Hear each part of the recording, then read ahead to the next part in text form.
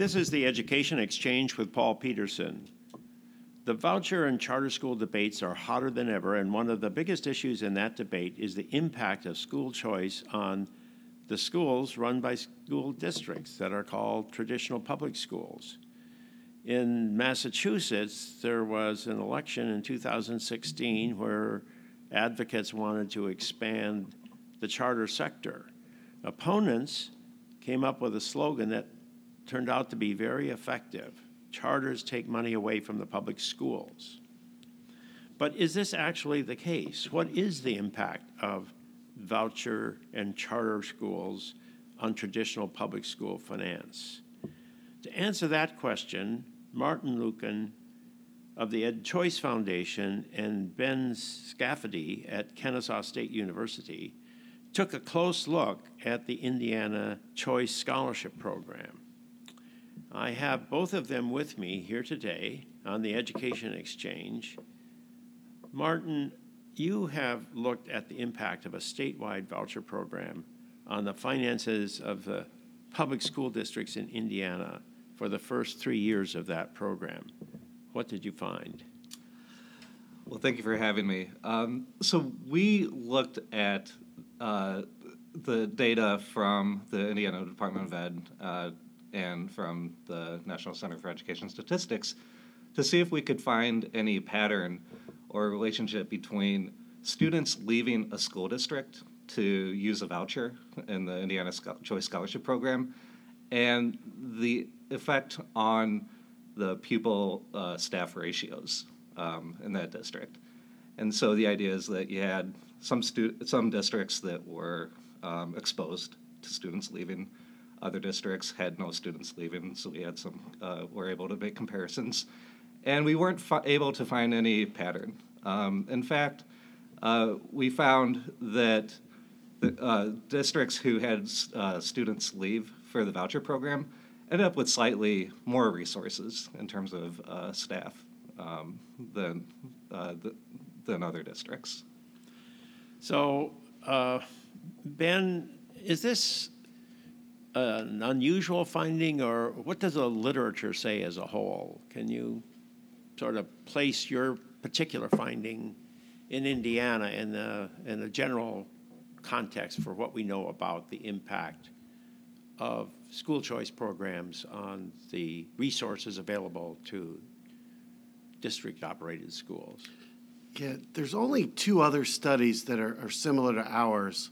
They looked at pupil-teacher ratios, which are only a subset of the staff, and the non-teaching staff is the part that's gotten very large in this country in our public schools.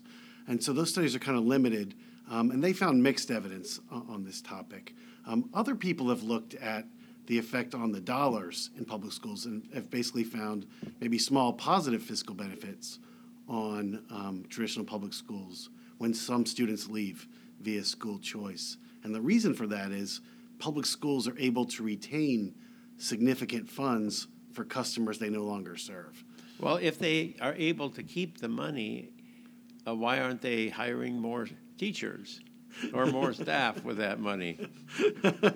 That's a good question. In Indiana, it appears that they're not. Maybe they're spending it on something else. Okay, so this is a small program in Indiana, and most voucher programs now are not very large. But if you scale up, imagining a voucher program eventually, getting 20% of the population to participate in it, you're seeing something like that in Milwaukee, for example. Would the impacts change? Maybe it's too early to reach any conclusions about what the impacts would be on your public schools run by school districts. Marty, what's your view of that? So an economic and accounting principle, fundamental principle is that in the long run, all costs are variable.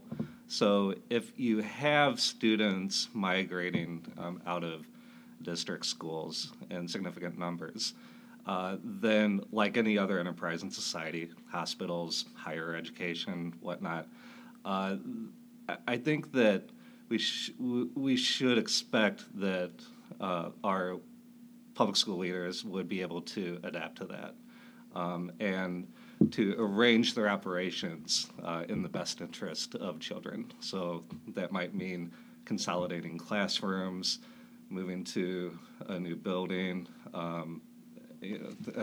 things like that. Well, I've just been chatting with Dennis Epple, who's at Carnegie Mellon, and he said that enrollment changes in the United States may be vastly more important than these choice programs for affecting the well-being, the financial well-being of school districts. The baby boom echo that occurred in the early 1990s led to increases in enrollment, and that was sort of helpful for generating revenue from state and federal governments, which was being given on a per pupil basis. But then we were going through a period of enrollment decline, particularly in the Northeast and the Midwest, and that's going to have a significant impact on the finances of school systems, especially if people are living longer and therefore drawing on their pensions and their health care benefits in retirement. So, Ben, what's your view of that? Is that a bigger factor there than school choice, or is school choice going to be more important than that factor? I think Dennis makes an interesting point. It'll be interesting to see going forward how much school choice increases. It's been increasing for a while. And like you said, those decreases are localized in certain areas. In the Southeast, we're still booming with the student population, and parts of the West as well. But I think it would be a good idea for us to look going forward at the effect of enrollment declines for non-school choice reasons and see if that has effects on resources available in traditional public schools. Well, is this issue a bigger issue in some parts of the country than others? I mean, if you go to the West or in the South where enrollment increases continue, maybe this idea of taking money away from the public schools is less of an issue than it is in Massachusetts. That's right. And in some places, in some states, the enrollment growth is so dramatic, saving them on capital expenditures would be a huge fiscal savings. Yeah, Marty, you have a thought on that? No, I agree with what Ben said. I think that it's going to be interesting. And I think that school choice also might be able to serve as kind of a release valve as well to relieve some of these budgetary pressures and fiscal pressures that states are seeing. In the West and the South, when you have so it's actually sort of interesting that school choice might be finding it easier to make some headway in the places which have a booming population than in areas where it's got a declining population. And at Matt Ladner's presentation yesterday, he showed that very thing was going on in Arizona, that they had tremendous enrollment increases, and school choice was actually saving them money and improving student achievement in the macro evidence statewide. So it's, maybe that it's just hard to say what the fiscal effects are going to have. School choice of impacts on fiscal effects is really going to be as we go forward, because it's going to be so dependent on the particular characteristics of a district and other factors out there that may be as powerful as the choice variable. And of the design of the school choice program. So tell me about the design of the school choice. How does that affect the way in which it impacts the fiscal status of school districts? Currently, a large percentage of federal funds that public schools get are a function of the community characteristics, not the characteristics of their students. So when they lose students via school choice, they get to keep most of those federal funds. Same thing, they get to keep local funds. And so usually it's a portion of state funding for public schools that follows children to schools of choice.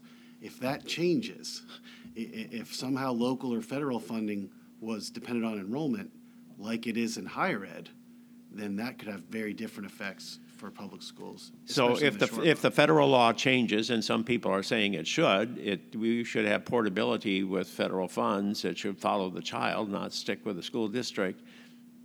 That could change things pretty dramatically. And if you ask localities to give some of their tax resources to a charter school or to a voucher program, that would also definitely impact the resources of a district.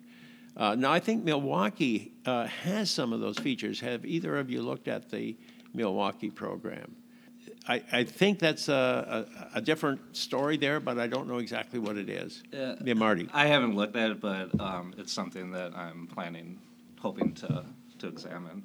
Well, since that's the longest running voucher program out there, Right. that's probably a good place for us to get Right. some further leverage on this topic.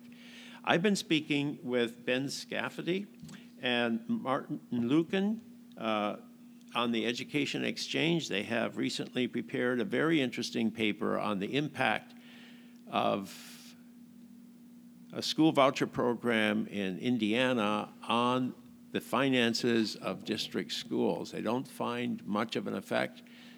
Thank you, Ben and Marty, for joining me on the Education Exchange. Thanks, Paul. Thank you.